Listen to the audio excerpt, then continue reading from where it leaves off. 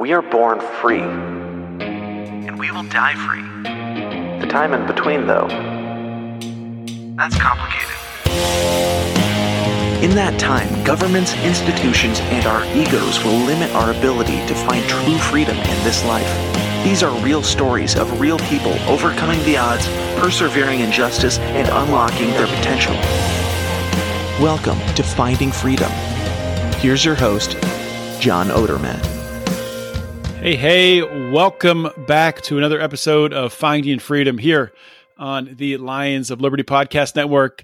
Really excited to bring you today's guest, a really inspiring guy, someone who I think you're going to learn a lot from. Before I introduce him, I just want to remind everybody that in order to get more content from the Lions of Liberty, from Brian and myself, you can join the Lions of Liberty Pride on Patreon or Locals. Patreon is patreon.com/Lions of Liberty. Locals is lionsofliberty.locals.com. So we have some bonus shows there. If you want more Lions of Liberty, then join the Pride. So my guest today is Zach Wolfe. And Zach is a really fascinating guy. When Zach was 19 years old, he was in a tragic car accident, and it resulted in a C5, C6 spinal cord injury. He suffered severe whiplash, and he was left classified as a quadriplegic. Zach took that situation, and he's turned it into an inspirational story, inspirational journey, and he's really chosen to fight in order to make the best of his situation. We'll get into all of that. He's founded really a lifestyle company called Adaptive Outdoors, and we'll talk about that as well. So, Zach, welcome to Finding Freedom. Hey, thanks for having me on. I'm super pumped to chat with you, tell you a little bit about my story and how I got to where I'm at today. Yeah, I'm pumped to hear your story. I've watched a bunch of your videos on Twitter, and just seeing really how you're using your situation for positive, and I think that's awesome. I think with a story like this, and probably the best place to start is really at the beginning, and kind of to set up like how things played out, maybe starting with what your life was like before the accident. So sure. If you want to start there, just start with background, growing up, things of that nature, and we'll go from there. For sure. So growing up, I was always on the go. I never asked for help doing anything. I worked out. I was very active in wrestling, growing through all my high school years, and loved anything outdoors, hunting, fishing, biking, just was very active. And school really was never my thing.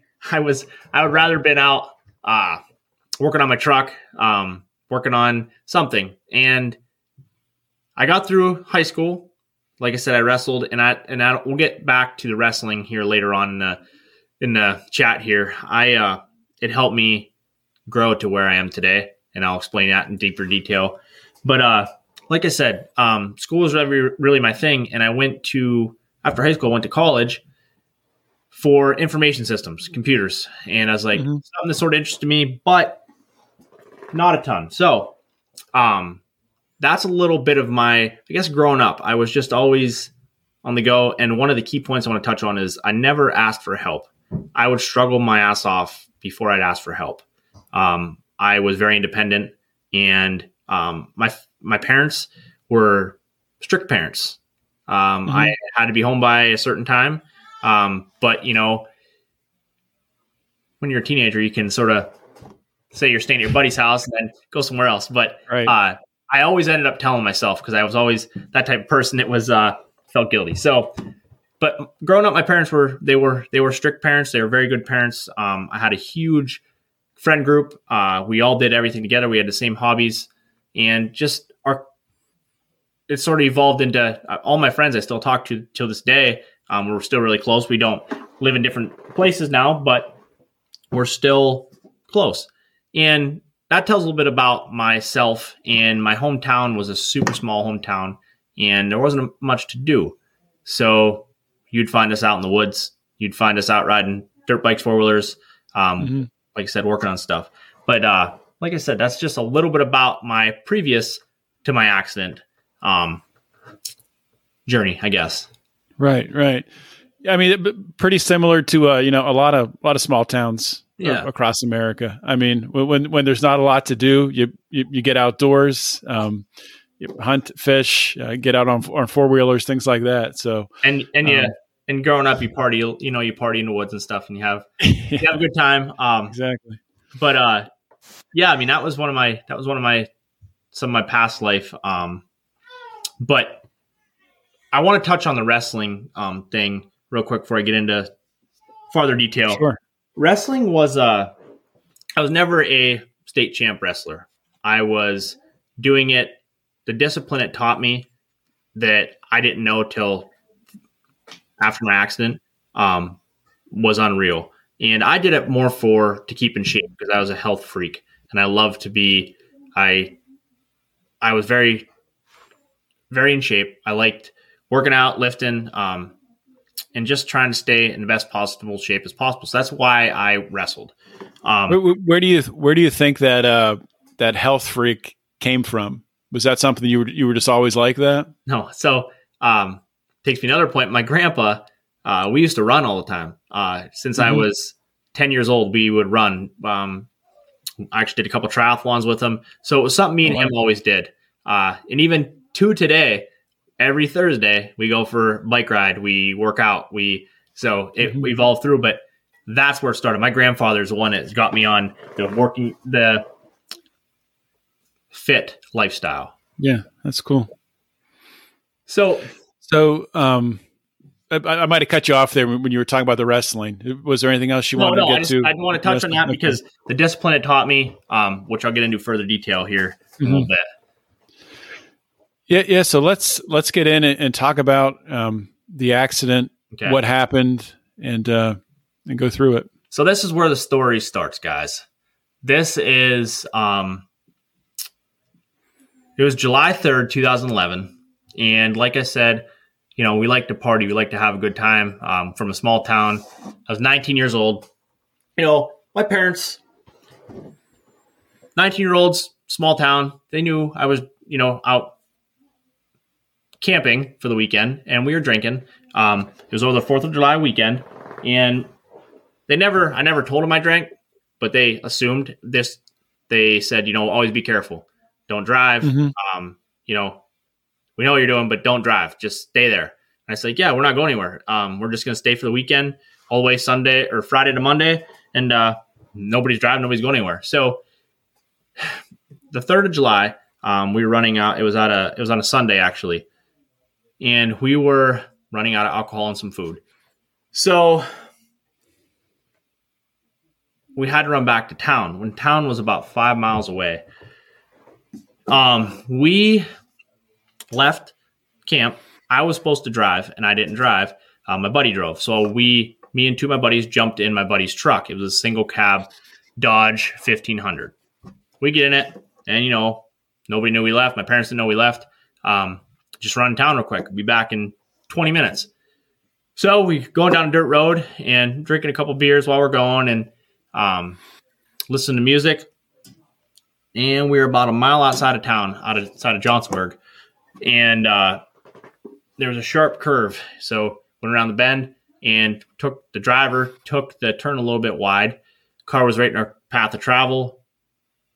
Initial reaction, swerved to miss the car. And we swerved, went up an embankment, hit a telephone pole, and the truck ended up on its roof. Now, this point, I remember where we're seeing, I can still play it to this day, going down the road and I see the telephone pole in my path of travel. I'm in the middle seat, so it's right there. And only thing I can remember myself saying is, oh, fuck, here we go. And next thing I knew, I woke up in the middle of the road. When I woke up in the middle of the road, I couldn't move. I couldn't feel anything from my neck down. I couldn't turn my neck. And I was coughing up blood. I don't know how I got on the road at this point. I had no idea where I was even at. Wow. Remember my buddy waking up. Remember my buddy running up to me. And this buddy actually wasn't with us. His name was Mark.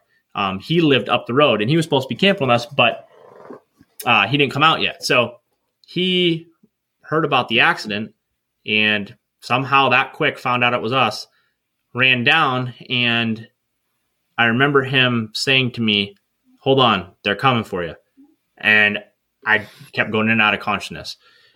Now, when something traumatic happens, something like that, you hear people talking about, they see this white light, the brightest white light you can ever think of.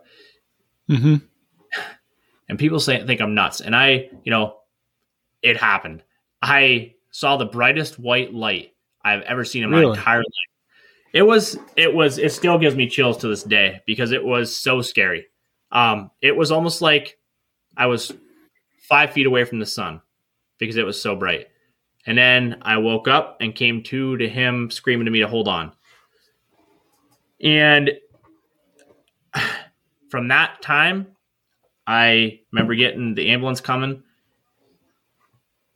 and taking me to the hospital. My other two buddies, the driver was perfect. He got a concussion, but he was walked away from the accident. And my other buddy that was in the passenger seat also sort of walked away from the accident unharmed. I was bleeding, coughing up blood. I had a huge cut down my whole. Actually, I forgot what side it is. I cut my whole arm from like my wrist to my armpit from getting drug out of the vehicle, which I didn't even know I was getting. I didn't know this time how I got onto the road, which my buddy had to get me out of the truck because gas was leaking everywhere and they didn't know what was going to happen. So I found out later on that the roof came down on my head. So I had severe whiplash and it through my neck back. You were in the back seat, or I was in the middle? I was a single cab truck and I was in the middle seat.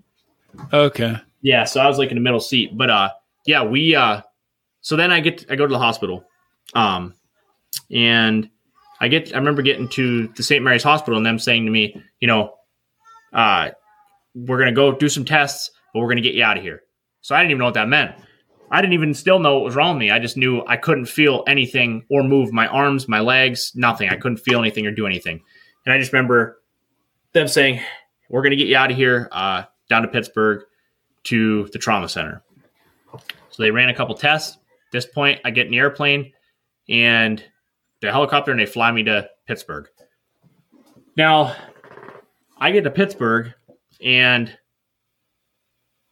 I just remember coming back to it seemed like thousands of white coats around me and then cutting my clothes off. Now, a little funny story. I had a bunch of obscene drawings on my body from the weekend.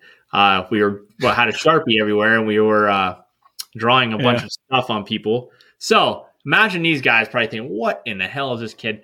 So it was quite something. I didn't think about this till later on, and it's like, oh my. So we got down there, and I remember my doctor came in, the surgeon came in and said, we're going to go to surgery tomorrow, which would have been the 4th of July, to stabilize my neck. That's all I knew at this point still. I remember that very vaguely, them telling my parents very vaguely, and next thing you know, I go into surgery, and I'm in ICU after surgery. Now, this is where they told me that I had a spinal cord injury, a C5, C6 spinal cord injury. Now, I had no idea what a spinal cord injury was. I didn't know what that affected. I didn't know anything about it. I thought in a couple weeks I'll be good to go because I've been life flighted 3 times so far in my life. I have frequent flyer miles. Really? Yeah, I got when I was 6 months old, I fractured my skull from falling out of a high chair. When I was 14, I wrecked my dirt bike and got punctured and ruptured my spleen. So I've been a wild child, I guess you could say.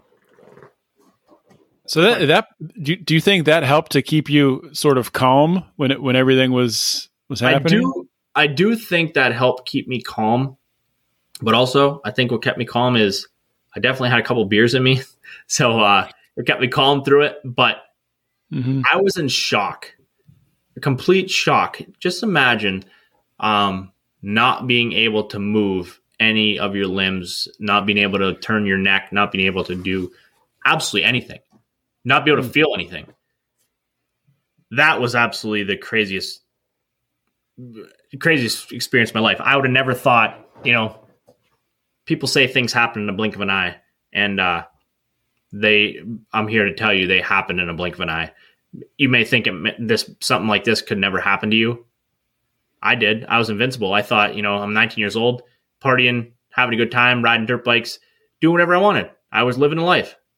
I had a very good life. And 1 second, my life, not even a millisecond, my life was turned upside down. Mm-hmm. So it can happen. And so back to the ICU is where I found out spinal cord injury.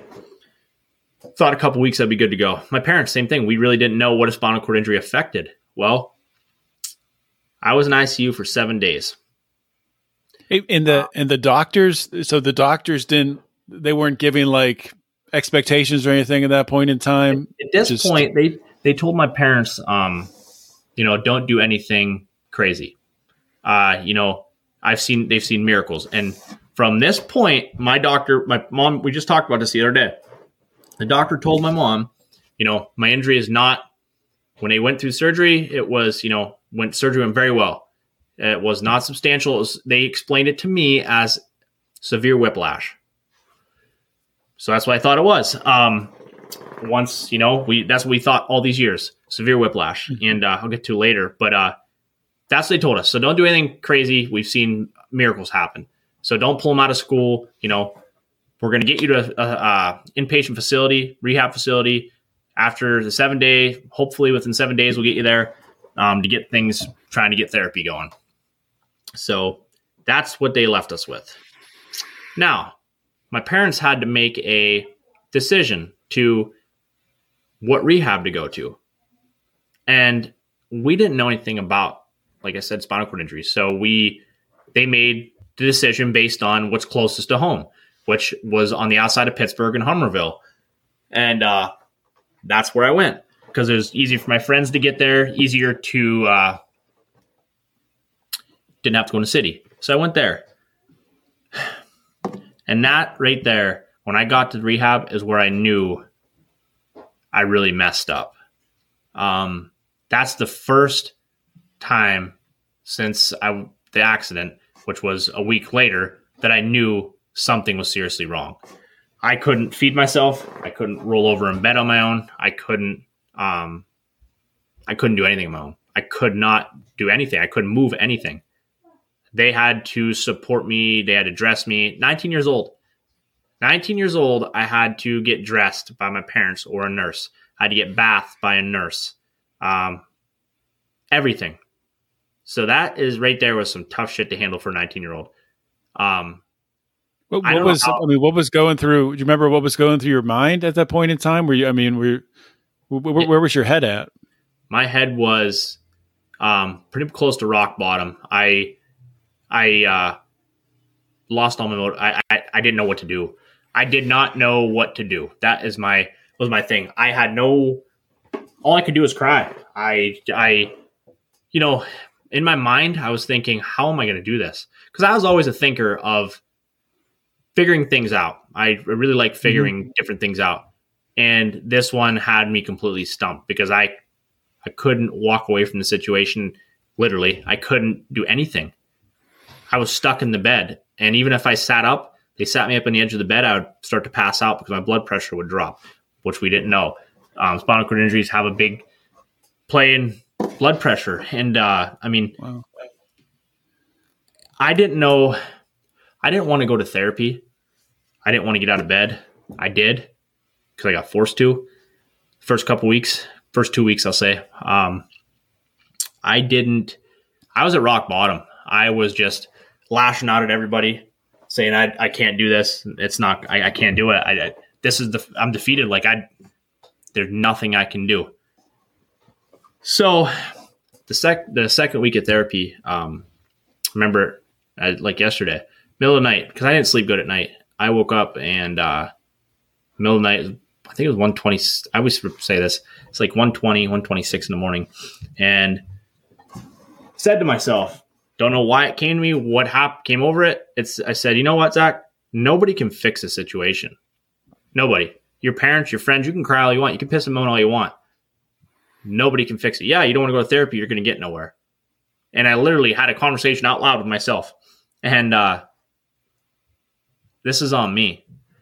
I made a decision that day to get in the truck drinking.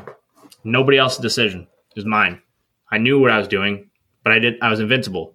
Didn't think nothing could happen. So that's a really mature perspective from a 19-year-old. I mean, yeah.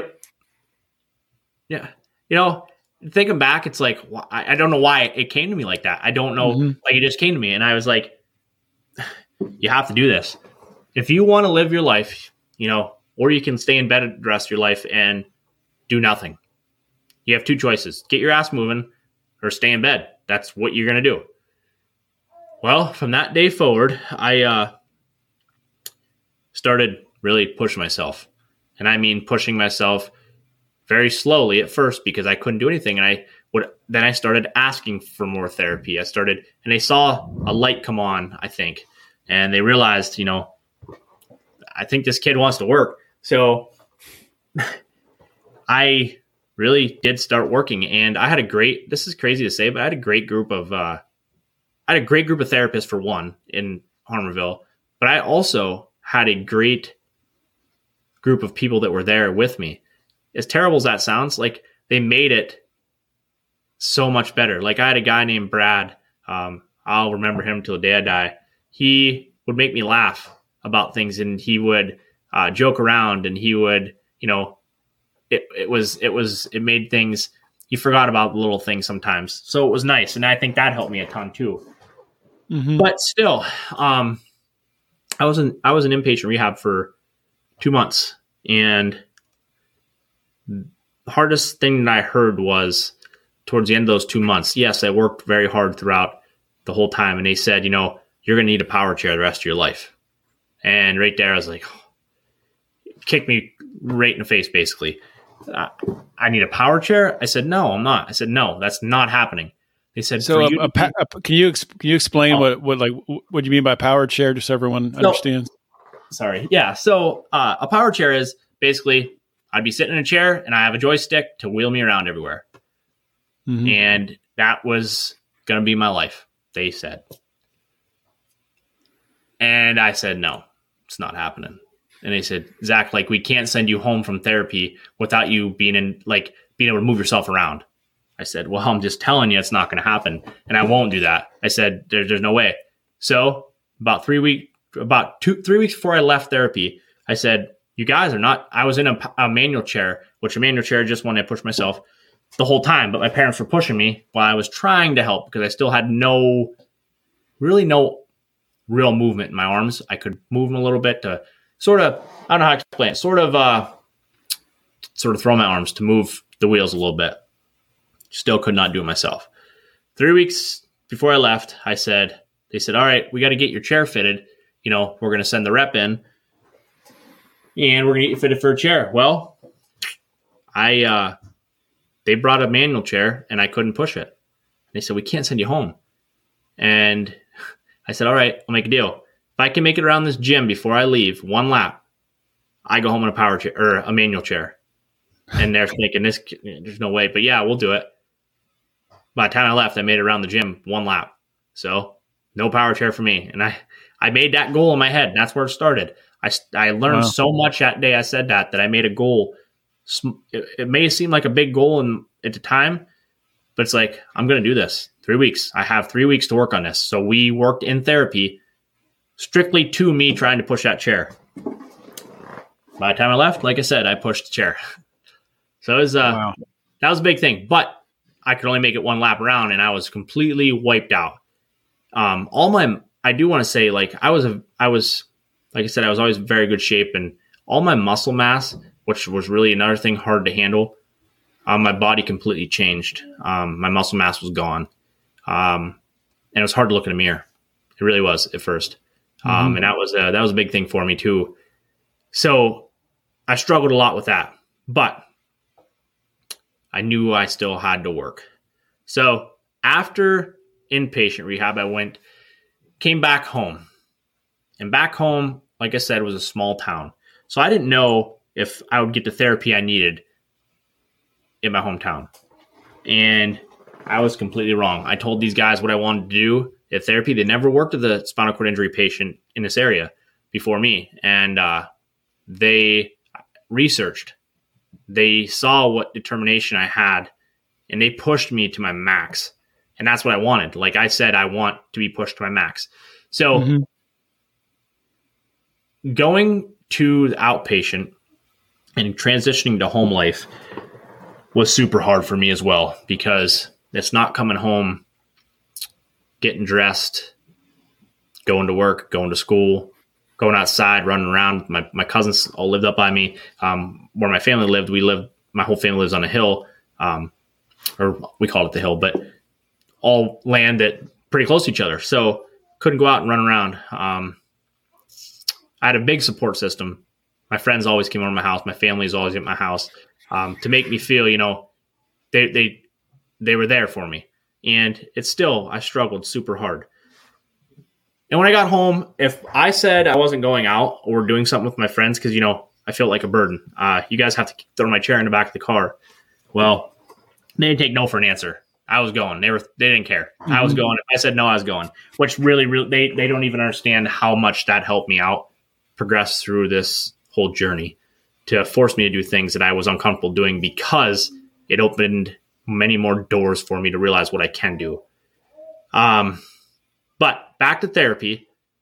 I went to therapy for 2 hours for my upper body and my hands, and 3 hours for physical therapy, which was just, we got in the swimming pool. We did different exercises for my core. We did exercises with my legs. Even though these muscles, per se, were not moving, we still worked on things, trying to get them to start working and start firing. So I'd go to therapy 5 hours, come home, rest for an hour. And this was every single day you were doing this? So 5 days a week I was going to therapy, and 7 days a week I was doing therapy on my own.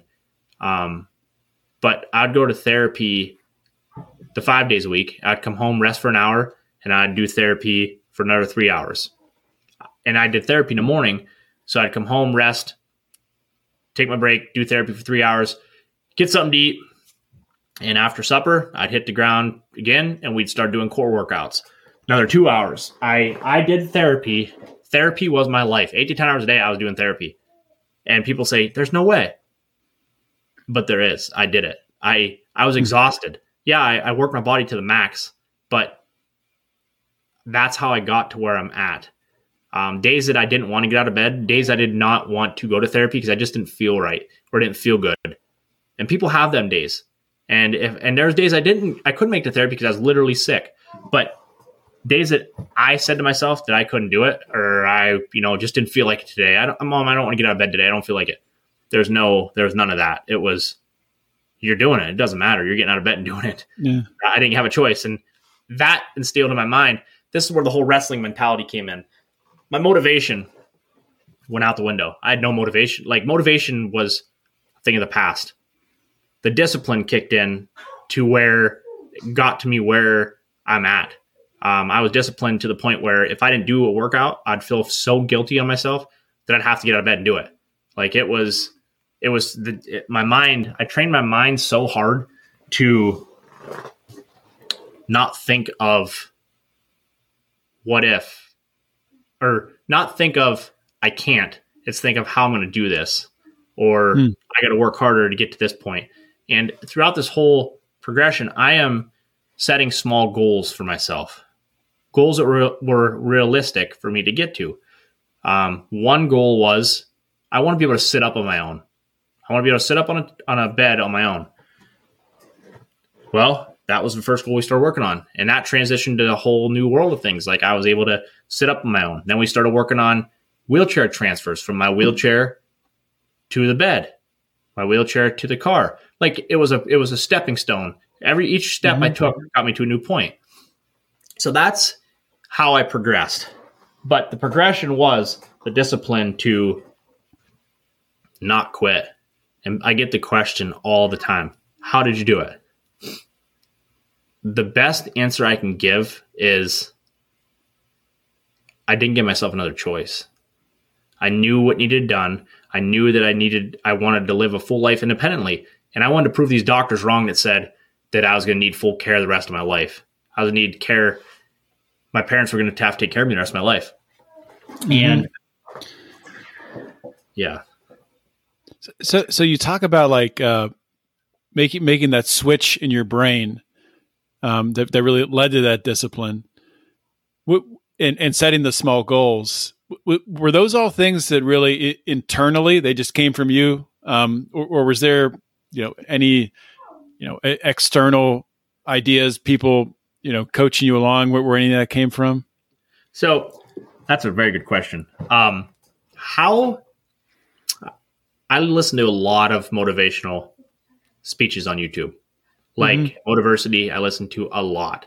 I listen just motivational speeches in general, and I had nobody that was in my situation in my hometown or anybody I knew that I could lean on or talk to. Because unless you're going through the situation, you can't even begin to imagine. People can say they can imagine, but they can't. Yeah. It's insane to even try to explain. But the motivation that came from an external source of listen to motivational speeches, taking those motivational speeches and replaying them and replaying them and replaying them. Like I'm big into the manifestation also. Like I created vision boards of things small goals that I wanted to do. And I would literally pick this goal of me transferring in my car, getting my wheelchair in my car independently, which at this time, 8 years ago, I couldn't do it. There was no way I could do it. And now I can do it under a minute. But I would sit there in my driveway, envision me doing it, getting in the car, getting the chair, and how I was going to do it, and just sit there and think and think and think. Then I would start to try it. And it didn't work. Failed. I failed so many times that I could have just quit. I could have just gave up. Yeah, I could have, because I said it so many times. It's like, I'm done. I can't do it. Well, the time that I got my wheelchair in my car, which was one of my big, big goals independently that changed my whole independence, was I sat in my driveway for 6 hours, transferring blood, sweat, and tears, literally dented my car. But by the end of the day, I got my wheelchair in and out of my car myself. Might have took me 10 minutes. No, might have took me a long time to get the wheelchair in and out of the car, but I did it. And that right there, was like, wow, I can do this. Like, I just have to think. And that's where the manifestation, like people think I'm nuts. Like I'll put something on a board and I'll say, okay, let's make this goal. This is going to happen. Well, if I believe it and I felt it and we go through the motions and I work towards it, that's how I reach my goals. Muscles that didn't move, that should never have moved. I should never be able to move any of my hands. This hand still is not my best hand. I can use it, but it's not great. I'd never be able to do any of my triceps. Things that doctors said were impossible, I made happen by just working, believing, envisioning where I was going, what I needed to do. Yeah, that's sort of some of that. It was wild. I'm just curious. When the doctors see your results, what do they say? Like, so what kind of feedback have you got from them? I gotta explain this. So, if you remember a little bit ago here, I just said I had severe whiplash. That was what I was diagnosed as. But why can't I walk? Like it just blew my mind. And I did displace a bone. I found out in my neck, C5, C6 level. But they said it was severe whiplash. I went out to another doctor, got another evaluation in Cleveland, Ohio, and went out there and go see the doctor. The doctor says to me, I never would have pictured you coming in like this. I sort of looked at him like, and this was 2 years ago. He said, your MRI is significant. he said, there is no medical reason that you should be in a manual chair, let alone breathing on your own. And I was like, what? And he said, I've seen spinal cord injuries that's what I work with. He said, and my wife was with me, and I had to ask her when we left. I'm like, did he really say that? Because I never heard that. I never, ever heard that. And she's like, holy man, yeah. And he said, whatever you're doing, don't stop. Do not stop. And I'm like, wow. See, that's where, and I knew this all along. I did tons of reading, tons of research. The doctors know the medical side of things, which doctors do great, not dissing any. But they do not know the heart and determination a person has. And when they tell you, when a doctor tells you, hey, you're never going to walk again. When somebody hears that a lot of people, that's the end. They're done. They're done. They quit. They heard that, they're not even going to try. Why the hell try if I'm not going to ever walk? It cuts off the goals right there. Right there. And limits the vision. Yeah. Exactly. And I'm not, I really not, I can't. When I heard that, it was hard for me to swallow. And I blocked it out. The mind is such a powerful thing. I go back to that because for me to remember, and before I started talking more about my accident and stuff, I had to sit in my basement the one night and really think. I had to sit there and think, no sound, no nothing around. I wanted to think because I blocked everything out of my mind of the previous, my accident, like the struggles that I went through, what my parents had to do for me. Having to get a bath, get bathed by nurses, and I'm 19 years old. Like I blocked that out. Like I had to think to remember it. Your mind is crazy. It's a crazy, crazy tool. But, when a doctor, I never went back to my surgeon, which, hey, he did what he had to do. But the last time I went back to him, he said, Zach, it's time for you to move on from your injury and start your life. And I looked at him like, no, I'm not doing that. And I never went back to him since then. I did start my life, but I continued to work. What did he mean by that? It's time to move on from your injury and start your life. Like what he meant is, you're 2 years out. I'm going back 2 years out from my injury. You're not going to get no improvement. They say after spinal cord injuries, 2 years out, you're not going to see much improvement from the medical side of things is what they were sort of stating. After so long, you don't see much improvement. So it's time for you to just, stop going to therapy and start your life. Maybe go to school, start doing something. And I'm thinking, no, that's not happening. Mm-hmm. If I would have quit that day, I would never be able to live on my own. I'd never be able to do half the stuff that I do now. Yeah. So how much, like from that time that he said that until now, like, can you just list some of the improvements that you've seen? So some of the improvements I've seen is from that time, I still couldn't transfer on my own at this time when a doctor told me that. I'm able to transfer in and out of my car now independently. I can transfer anywhere. Basically, I'll say, I regained my core back. I regained my triceps back just want to jump. My tricep on my right side, when I'd raise it above my head, it was always just fall on my head. I couldn't even hold it up. And my tricep just came back to about 80% last year. Wow. It's crazy. So that's crazy. They told me I'd never be able to walk I'd never be able to walk, period. And I always really wanted to push for braces to try to walk. And when I was in inpatient rehab or outpatient rehab, we set a goal and we put knee immobilizers on my legs to lock my knees out. And no, I couldn't take a step at all. I needed full assistance to take a step.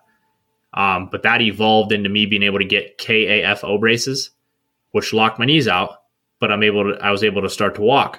I couldn't walk 20 feet at first. Now I can walk basically as far as I want with these braces. Yes, granted, my knees are locked out, but these are all things that should never have happened, according to medical side of things.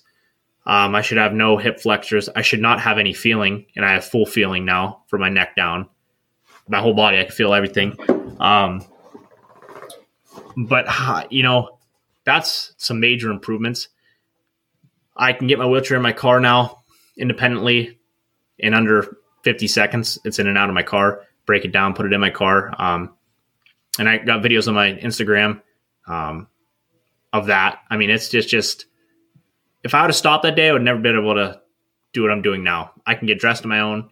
I've been able to get dressed on my own for probably 8 years now, 6, 7, actually probably 6 years now. It took me a long time to start to get socks on because I had no really hand function. But I wouldn't be where I'm at if I'd have stopped. Mm-hmm. It was how did I do it though? When somebody told me it's time to move on, it goes back. So you said it in your one video. You said, a spinal cord injury is what you make of it. Yeah. Can you kind of expand on what you mean by that? Yeah, you can. I do everything I used to do, then some. I live a full life. I got lifted Jeeps. I off-road. I found ways to do things. I thought outside the box and figured ways to do things. And you can do anything you put your mind to. But if you don't believe in yourself and you say you can't, I'm telling you, you can't. You won't. If I don't fully commit and believe I'm going to do something, I've tested this theory thousands of times. I won't do it. If I have any doubt that I'm not going to be able to make that transfer or I'm not going to be able to make it through that in my wheelchair, I won't make it. Your mind is your spinal cord injury is what you make it because you can live a full life. There's so many adaptive devices out there that you can live a full life. And you may take longer doing these things. And that was a hard pill to swallow when, it takes me a little bit longer to do things, get dressed. In the morning, I got to get up for work. I get dressed and it takes me 25 minutes, we'll say, on a bad day, because if my legs are spasming, which means my legs are locked out and then they're super tight, it may take me a little bit longer, but I do them. People take so many things for granted too that you don't think of. Just getting your socks on takes you a second, takes me 10 minutes. I saw that. It might have been the same video where you were making a transfer to your car and taking your wheelchair apart, and you were talking about what happens when you forget your phone in your house and you have to put everything back together, go in. Yep. It's stuff that you don't even think of, like little small things like that. And yes, I could get pissed off and down on myself, which I do, but I realized everybody has bad days. Able-bodied, disabled, doesn't matter. You have bad days.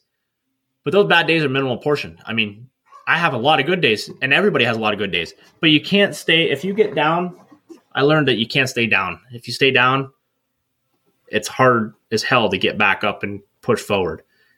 And one way that I adapted and that I cope with stuff, I guess you can say, is I don't stop moving.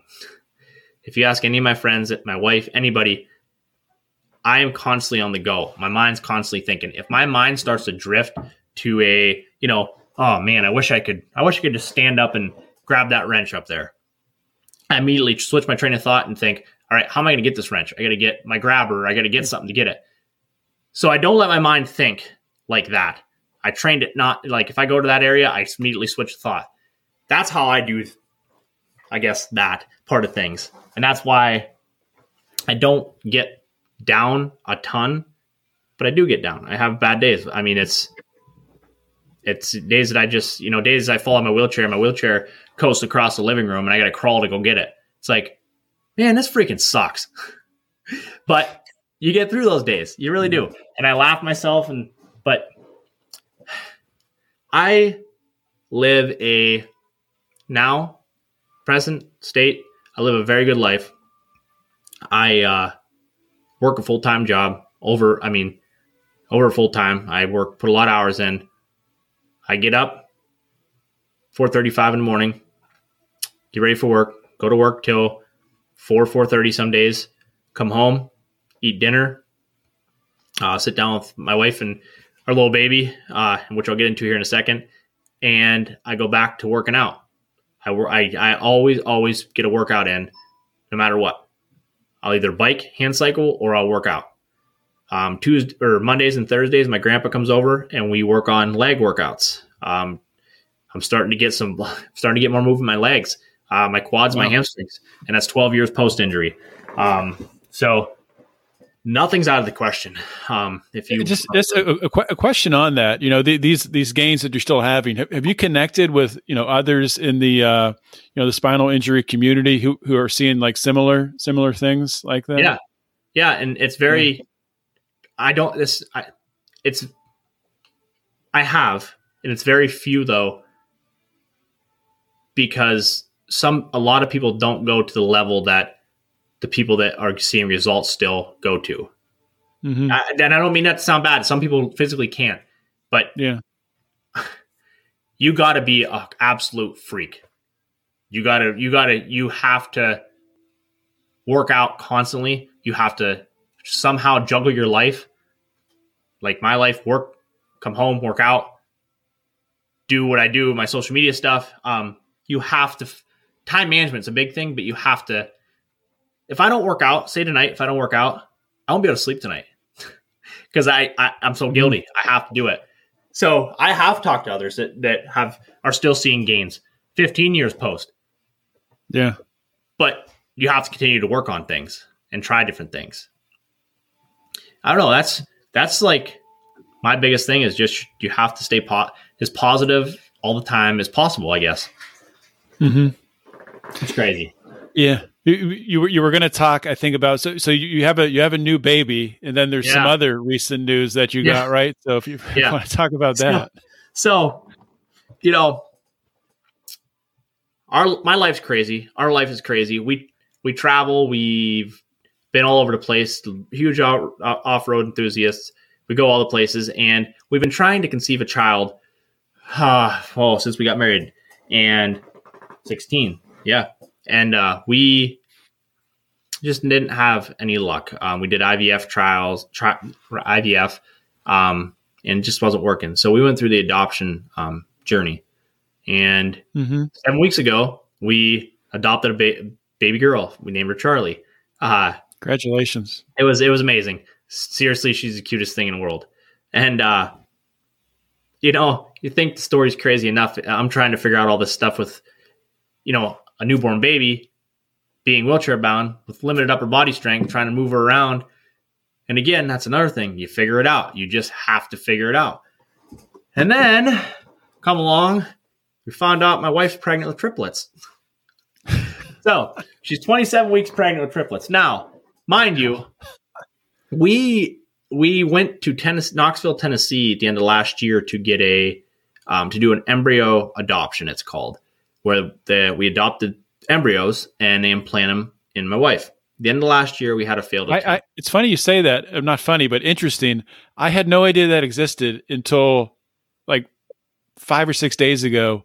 Not to go off on a tangent about myself, but my wife and I, my wife and I have a daughter who's 8 years old, and we've had trouble conceiving a second child. And I'd never heard of embryo adoption, so I literally just stumbled upon it. But yeah, anyway, go ahead. It is absolutely. We went to Knoxville, Tennessee to NEDC, and I never heard of it. Like I said, I never heard of it till last year. So we gave it a shot, and we had a failed attempt. So the beginning of this year, we had the opportunity to do it again. And we had so many scams with the adoption. It's unreal. It makes you sick, honestly. So when we heard about baby Charlie, we were thinking, either or is 50-50. So my wife was already started medication for the embryo adoption, and we found out about Charlie and the opportunity with that. So we pursued both. Now, they implanted 3 embryos into my wife, same as they did the prior year in 22, and that's their protocol. If there's a poor graded embryo, they'll implant 3. So less than a 1% chance of triplets and a low chance of twins the way they do this. Well, we're pregnant with triplets 27 and a half weeks right now with a boy and 2 girls. So It's crazy. It's crazy. And that embryo adoption is it just fascinates me because right now, the two of the siblings, two of them are siblings, and one is from a different family. It's crazy. It's just crazy. Like these things are possible. Yeah, it's wild, man. And I had no idea how many embryos there are that are. It's like there's like 1 million embryos that are frozen. Yeah. And the That's actual right.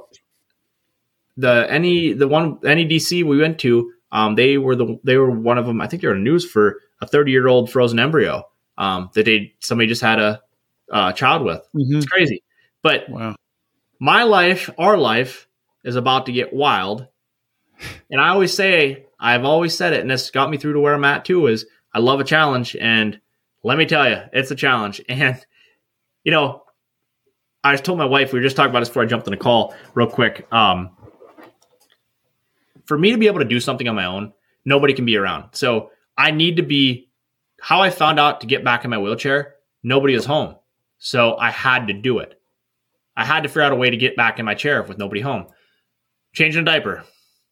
I've been there. For the past 7 weeks, we've been changing diapers. Well, first time I changed a diaper, I was with my wife, and she, we went through everything, and she helped me do everything. Well, she left, and I'm like, oh no, I have to change a diaper.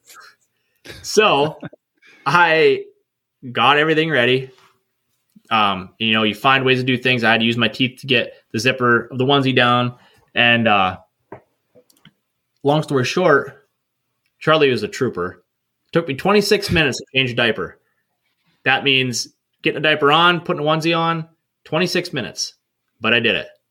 And all I can do is go down my time from there. So, that's how I do it. I like a good challenge. So these next 3 are going to be a challenge, but we're going to do it. And it's going to be a hell of a story. Oh, you guys will see us on something because they're going to be pushing me down over the hill probably in a couple of years. And yeah, but that's just such an amazing story. The way the way it's taken a surprising turn here, just absolutely incredible. It is hard to even put into words. But we didn't get to talk about adaptive outdoors yet. So let's talk a little bit about that, where that came from, and what you want to do with it.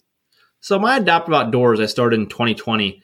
The reason I started adaptive outdoors, and I never was one to put myself out there. I did not like to put myself out there on social media ever. And adaptive outdoors started because during COVID, I was really thinking. I had some time off work, and I was thinking, nobody. When I was first injured, there was not a hub to go to, or a website, or a social media page that showed all the different types of adaptive equipment that's out there for people. Spinal cord injuries, any type of disability. I share so many things on Adaptive Outdoors of different disabilities, and just inspiring stories of people overcoming what was said to be impossible. So I had no idea what my vision was with it. I wanted to create a hub, and I wanted to show the adaptive equipment that gets people outdoors to enjoy the great outdoors with, adaptive equipment. So the outdoors was a therapy in itself for me. So I wanted to sort of show that. And adaptive outdoors took off like crazy. I was getting emails all the time asking what this piece of adaptive equipment is, or, thanks for sharing that. That made my day. It was that inspiring story showed me that I can do this, or, hey, that's how you get your wheelchair in the car. That helped me figure out my next step. So my vision with Adaptive Outdoors was a hub to show people, an inspiring place for people to go to see that a disability does not define a person, because it doesn't. And anything you put your mind to, you can do. The future Adaptive Outdoors, my vision of it would be to have a building someday and be able to let people come try adaptive equipment out prior to purchasing it, because this adaptive equipment is insanely priced. And you don't really know what works for you and what doesn't.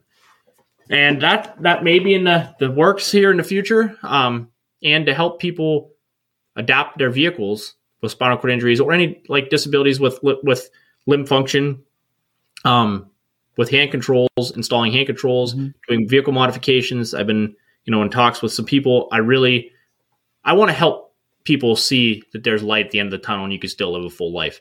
That is my overall goal of Adaptive Outdoors. And I'm not here to, the thought of making money was never in the plans of this. It was more for, I really want to help people see that they can do whatever they put their mind to. And you 100% can. Mm-hmm. So that's a little bit about the Adaptive Outdoors. It's doing very well, and just helping others see that. That's awesome. And you've also been, I talked a little bit about the social media and the videos that you've done. You found some success on TikTok, I understand. Yeah. TikTok sort of blew up. It went crazy. Some of the videos and Instagram took off. Now all the videos with little Charlie, people are asking me how I get Charlie around the house. And I shared this belt that I wear that she sits in, a lap baby it's called. And just little things that people don't know about that has helped. And I have some new stuff coming up with how I can use a crib being in a wheelchair. So that's something to look out for. But It's I enjoy it, and I do it out of enjoyment. It's not work for me because I don't stage any of my content. It's my life, and I've seen it. It helped a lot of people, and that's why I continue to do what I do, because yeah. And you get those people that, will say stuff, but hey, I just let it go. Yeah, it's the internet. You're always going to have people hating on you, no matter what you do or what you say. There's going to be haters. But I guess last thing before I let you go, if you could just give all your plugs, your social media, Adaptive Outdoors, anything else that you want to plug. Definitely. My personal Instagram is zwolfe, WOLFE01. Adaptive Outdoors is Adaptive Outdoors with a Z. AdaptiveOutdoors.com. I have a YouTube, which is Adaptive Outdoors, and we are starting a new social media called the Wolfe Pack. So we're gonna be sharing a lot of stuff on there with how we get around with 4 kids, 4 babies, infants, newborns. It's gonna be wild. But yeah, that's some of my stuff. Follow me and join the craziness. All right, man. Well, Zach Wolfe, thank you for coming on the show. All right. Well, that was my interview with Zach Wolfe. And guys, if you like this, please share this show.